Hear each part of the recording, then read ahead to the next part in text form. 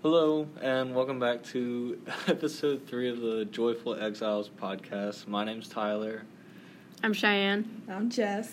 And in the finale of this series on Joy for the World, we'll be discussing the last 3 chapters in the book.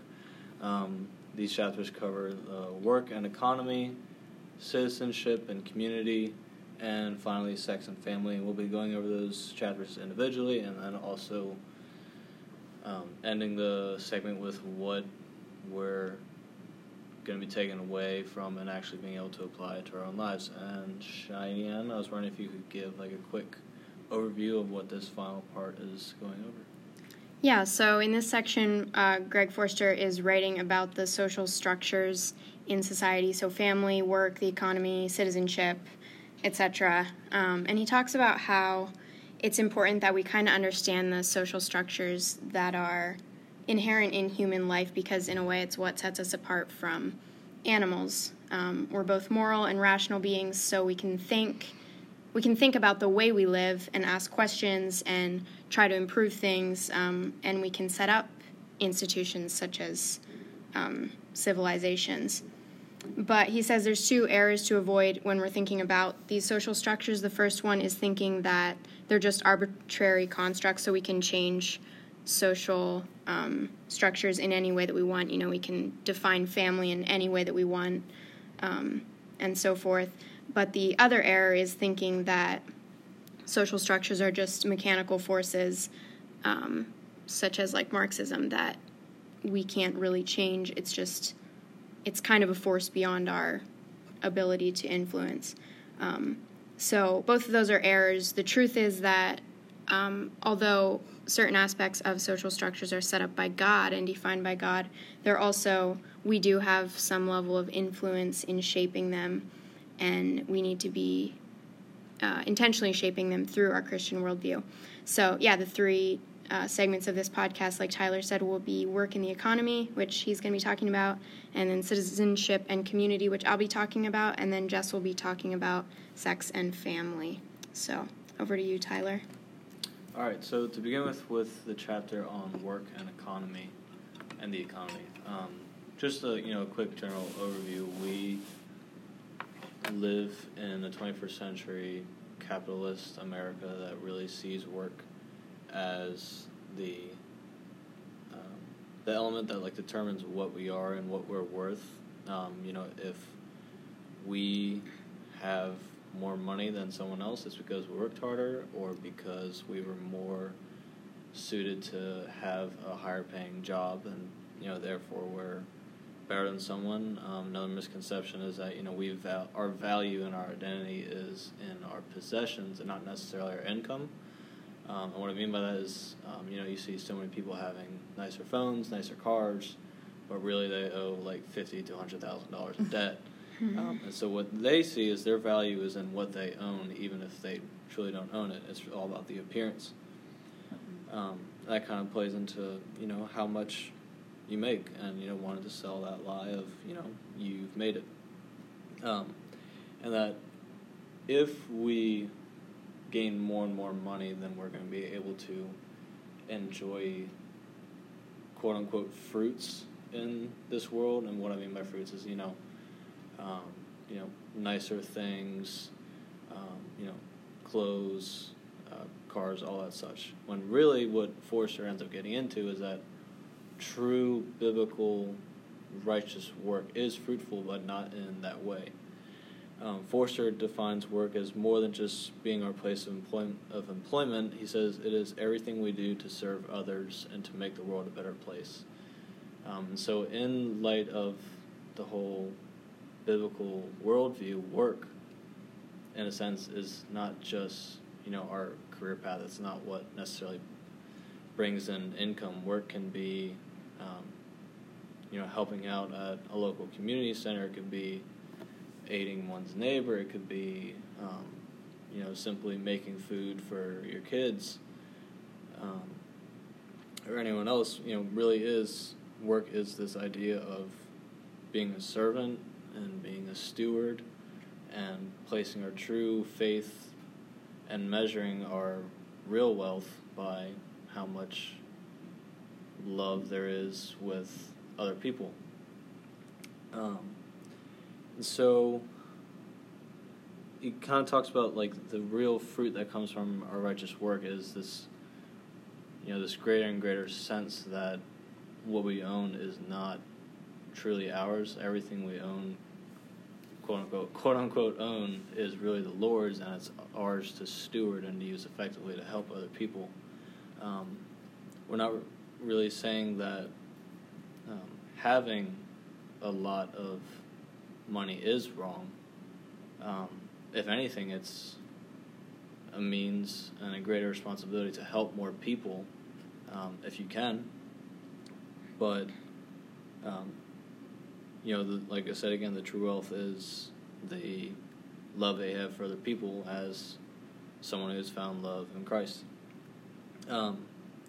Forster also defines, he kind of used this term, authentically productive work, that it creates value for other people instead of extracting value from others. And, we can see that there is good work, even in a position or a career that we may not think so, like a plumber, in a sense. That's not something that, it's not like a kid's dream. It's not very glamorous in society, but it is going along with that sense of toiling that's mentioned in Genesis. We have to manage our resources well, and being a plumber, it helps other people out managing their toilets and still contributing to society. Yeah, they contribute to society, and they help people out greatly because really no one knows how to do that. Not I.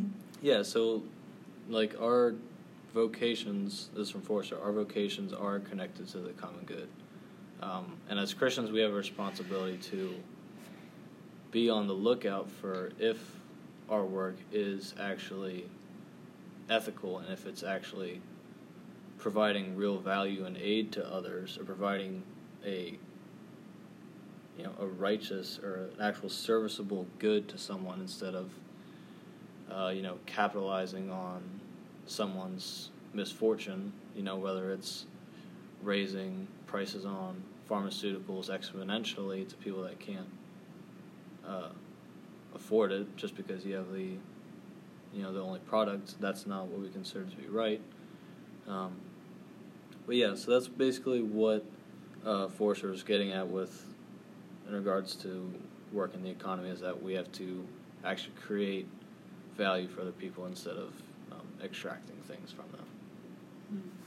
Yeah, I really like that idea of creating value and the idea of vocation.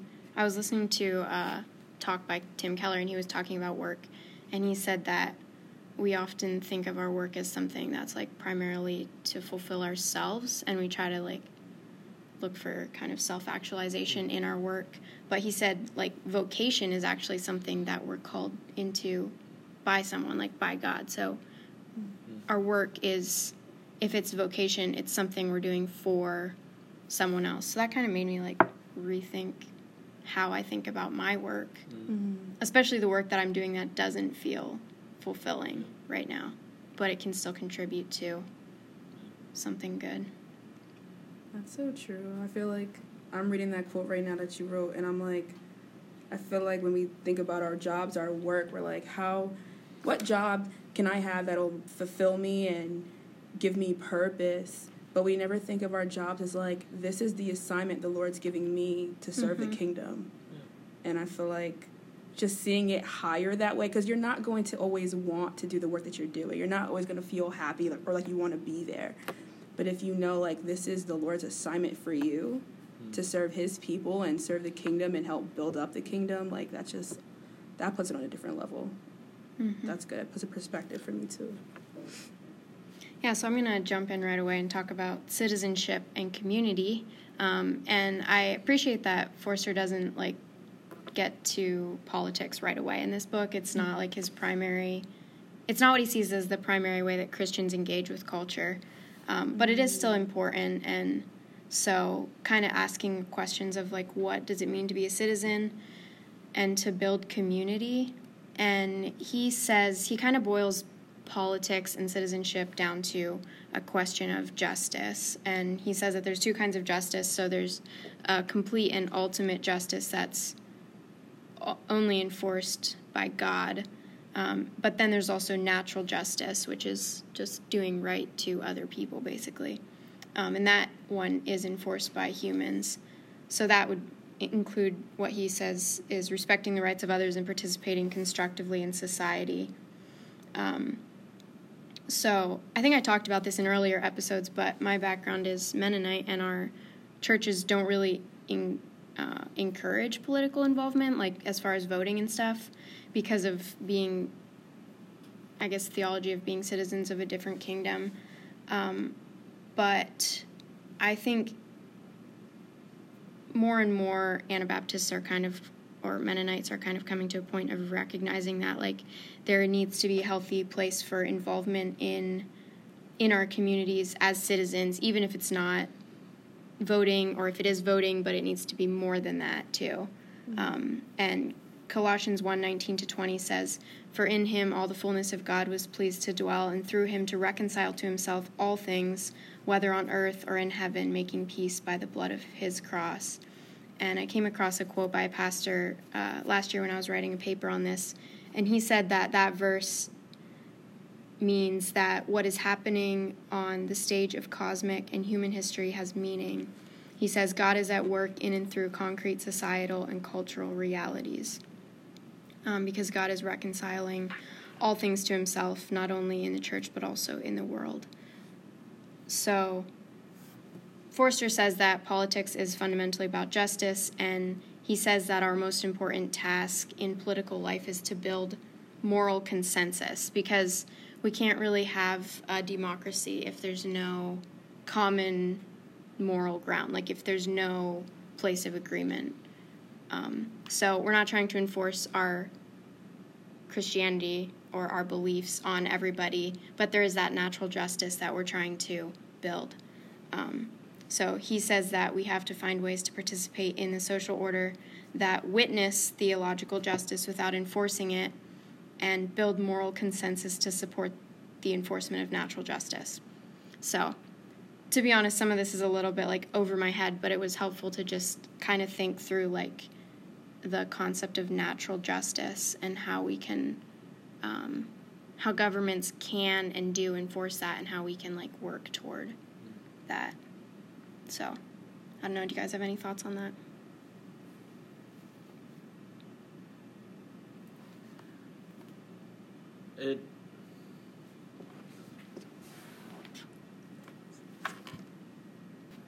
So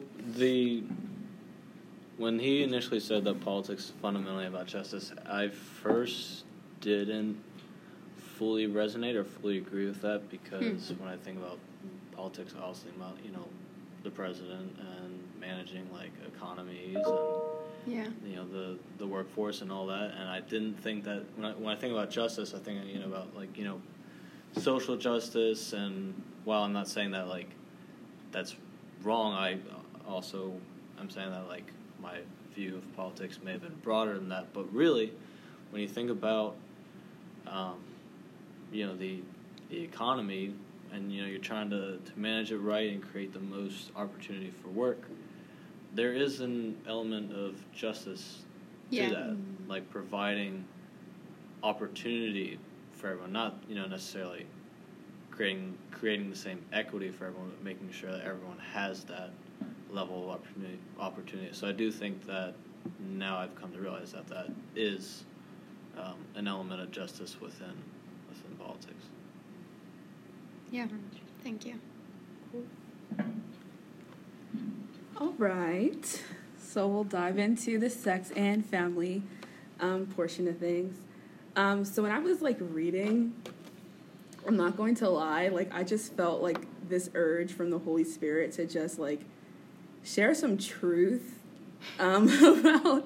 about sex, like some things that I wish I knew, and what I feel like a lot of people don't know.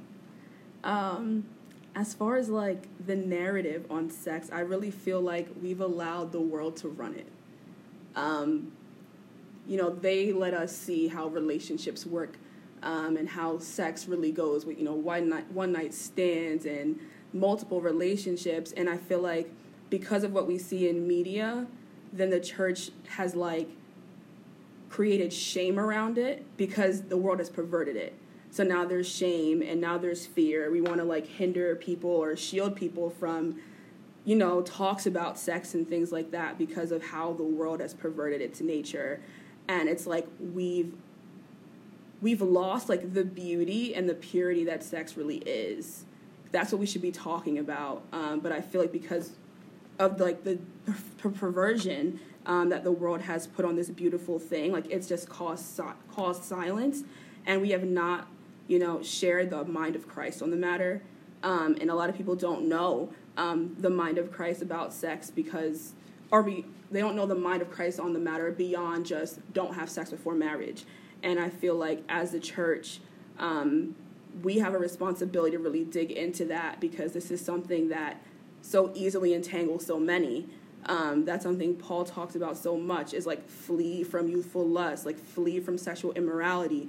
You know, it's just one of those things that has been drilled into us to run from, but it's like, why should we run from it? Like, what's really the truth on the matter? So I decided to, you know, dig in a little bit. So some science for you. Sorry if you hate science.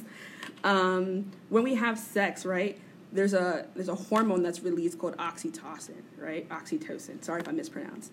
And what happens is it's the hormone that signals closeness and belonging. And it's the same chemical that's released when a mother looks at her newborn baby for the first time. That closeness, that bond, that's really not intended to break. Like, have you ever like seen, like even on TV, like a mother lose her child, like the tears, you know, like just that. The breaking of that bond is so severe and it's so painful. Mm-hmm. And that's the same bond we create in sex, right? So when you're having sex, right, like your brain is literally creating a bond that it has no intention to break. Yep. Right? We're literally like exchanging pieces of ourselves with this other person. And that's beautiful and that's special in marriage, right? When somebody has vowed to stay with you, when you're committed to each other, what sex really is, it's like the physical manifestation of that commitment. And that's beautiful, and that's so pure, and that's so special. But what happens when you're having sex with multiple people? You're out here exchanging parts of your soul with tons of people. You're creating all these bonds with people that have no intention on staying with you. That's a lot of pain. You know what I'm saying? That's a lot of damage.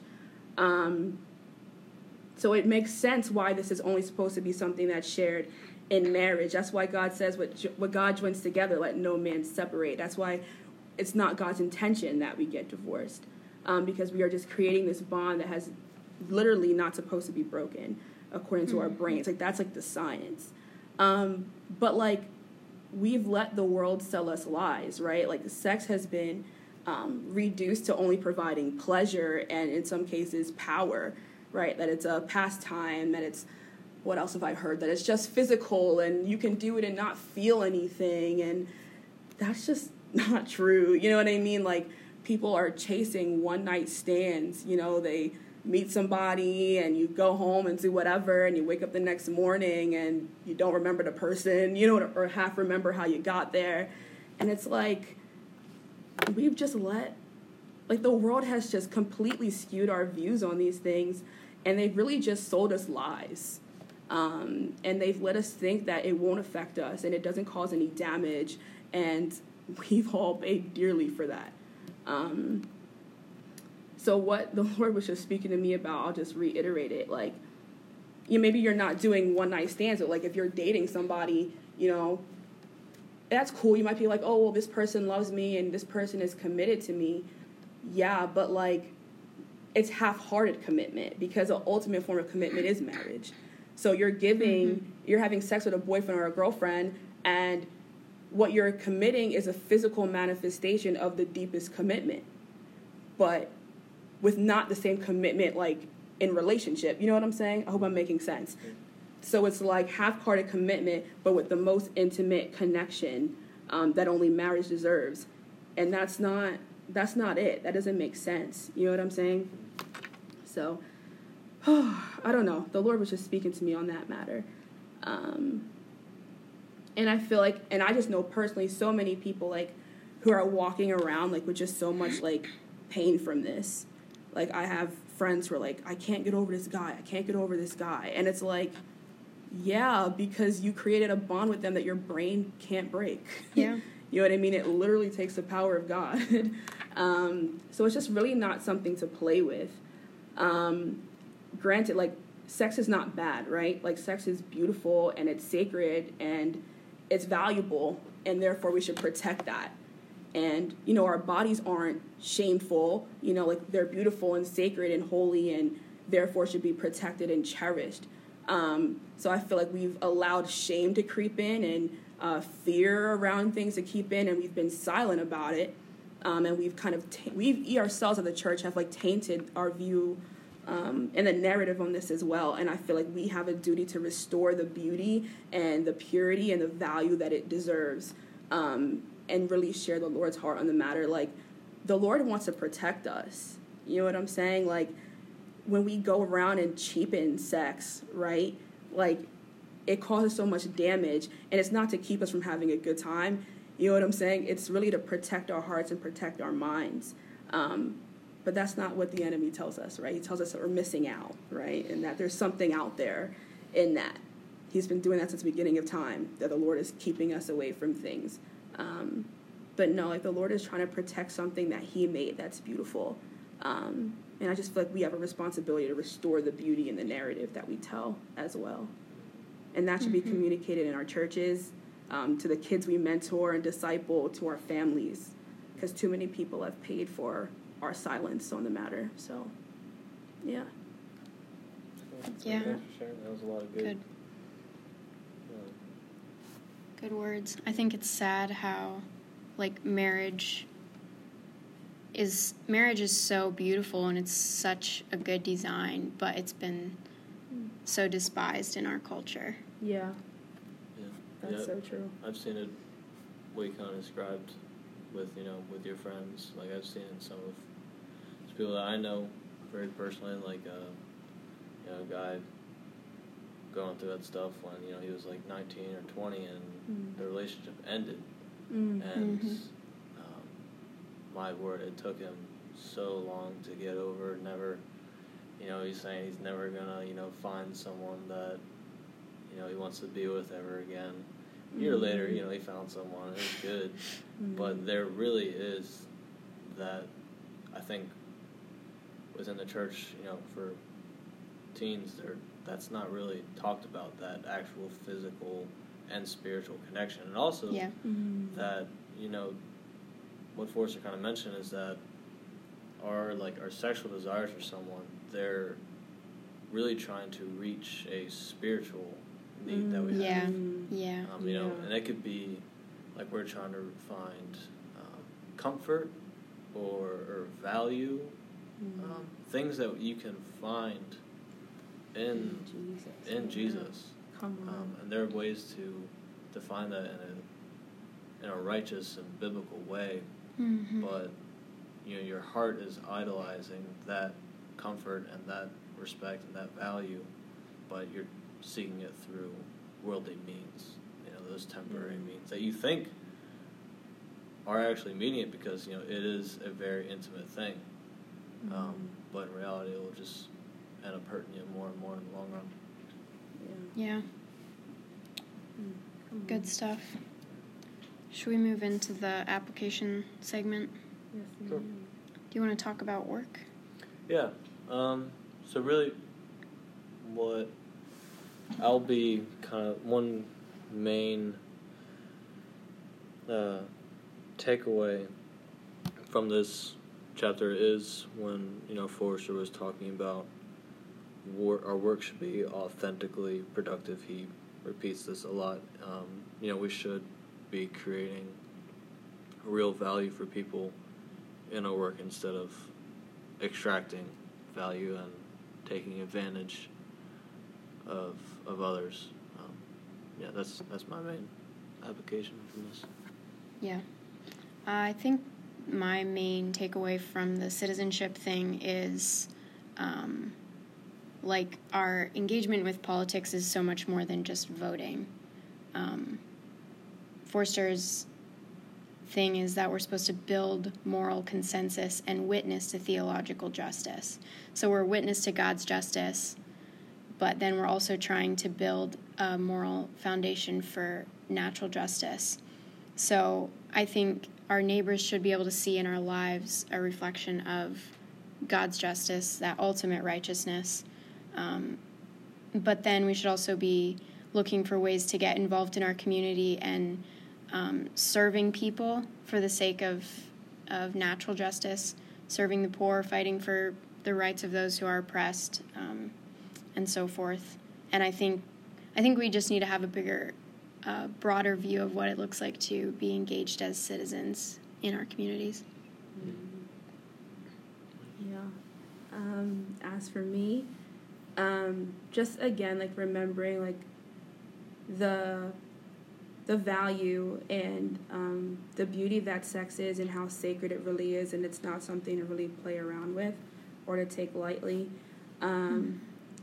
But I was thinking, that's why we, fight for our purity and we create boundaries while we date, and, we avoid pornography and masturbation and premarital sex. It's really just it's a cheap, knockoff version of the gift that God has given us. It under-delivers, like you were saying. It doesn't provide the intimacy and the closeness and the belonging that we think it will. All that's found in Jesus, and everything else beyond that really is just a cheap version. But also for our families as well, so many families have suffered because of the silence on this matter. I think I mentioned this before in a previous podcast episode. All this stuff I did not know as a kid or as a teenager, and many people don't either. And what I've been thinking about the last few days, or a few weeks really, about how we pass things down to generations. There are things that me and you deal with that maybe your great-grandpa dealt with or your great-grandmother dealt with. Oh, for sure. And it was passed down to every generation, and now it's hit me and you. Yeah. And our obedience isn't just about our lives, it's about our lines beyond us. So I fight for my healing now. I fight for my purity now because my kids depend on me. My grandkids depend on me. When you, even just beyond sex, when you think of things that run in families, like alcoholism or abuse or gambling or even anger, right? Those things get passed down, and we used to say, oh, those things run in my family. But when it hits us, when we're tempted with it, are we going to decide that it stops with us? Mm-hmm. Are we just going to pass the buck down to our sons and to our daughters and to our grandkids? And that's the lie the enemy has sold us, that our sin is just about us and it just affects us. But it doesn't. The generations depend on us. And the enemy has torn apart so many families, Christian families. And it's really on us. We bear a burden to bring healing to a lot of our families. And it's funny, I'm dealing with a lot of mess in mine right now. And there's a part of me that just wants to let things kind of burn, but I have some responsibility in my family's healing, and healing for my family to come, my line, So that's just something we don't think about often, but it's just something that the Lord has burdened me with. So yeah, let's consider the generations that come after us when we wrestle with these things. Mm-hmm. It's heavy, so yeah. Thank you. Thanks. Well, I think that just about wraps it up for our series on Joy for the World. Thanks. Thanks for listening. Thanks for listening. Yep. Yes. Bye.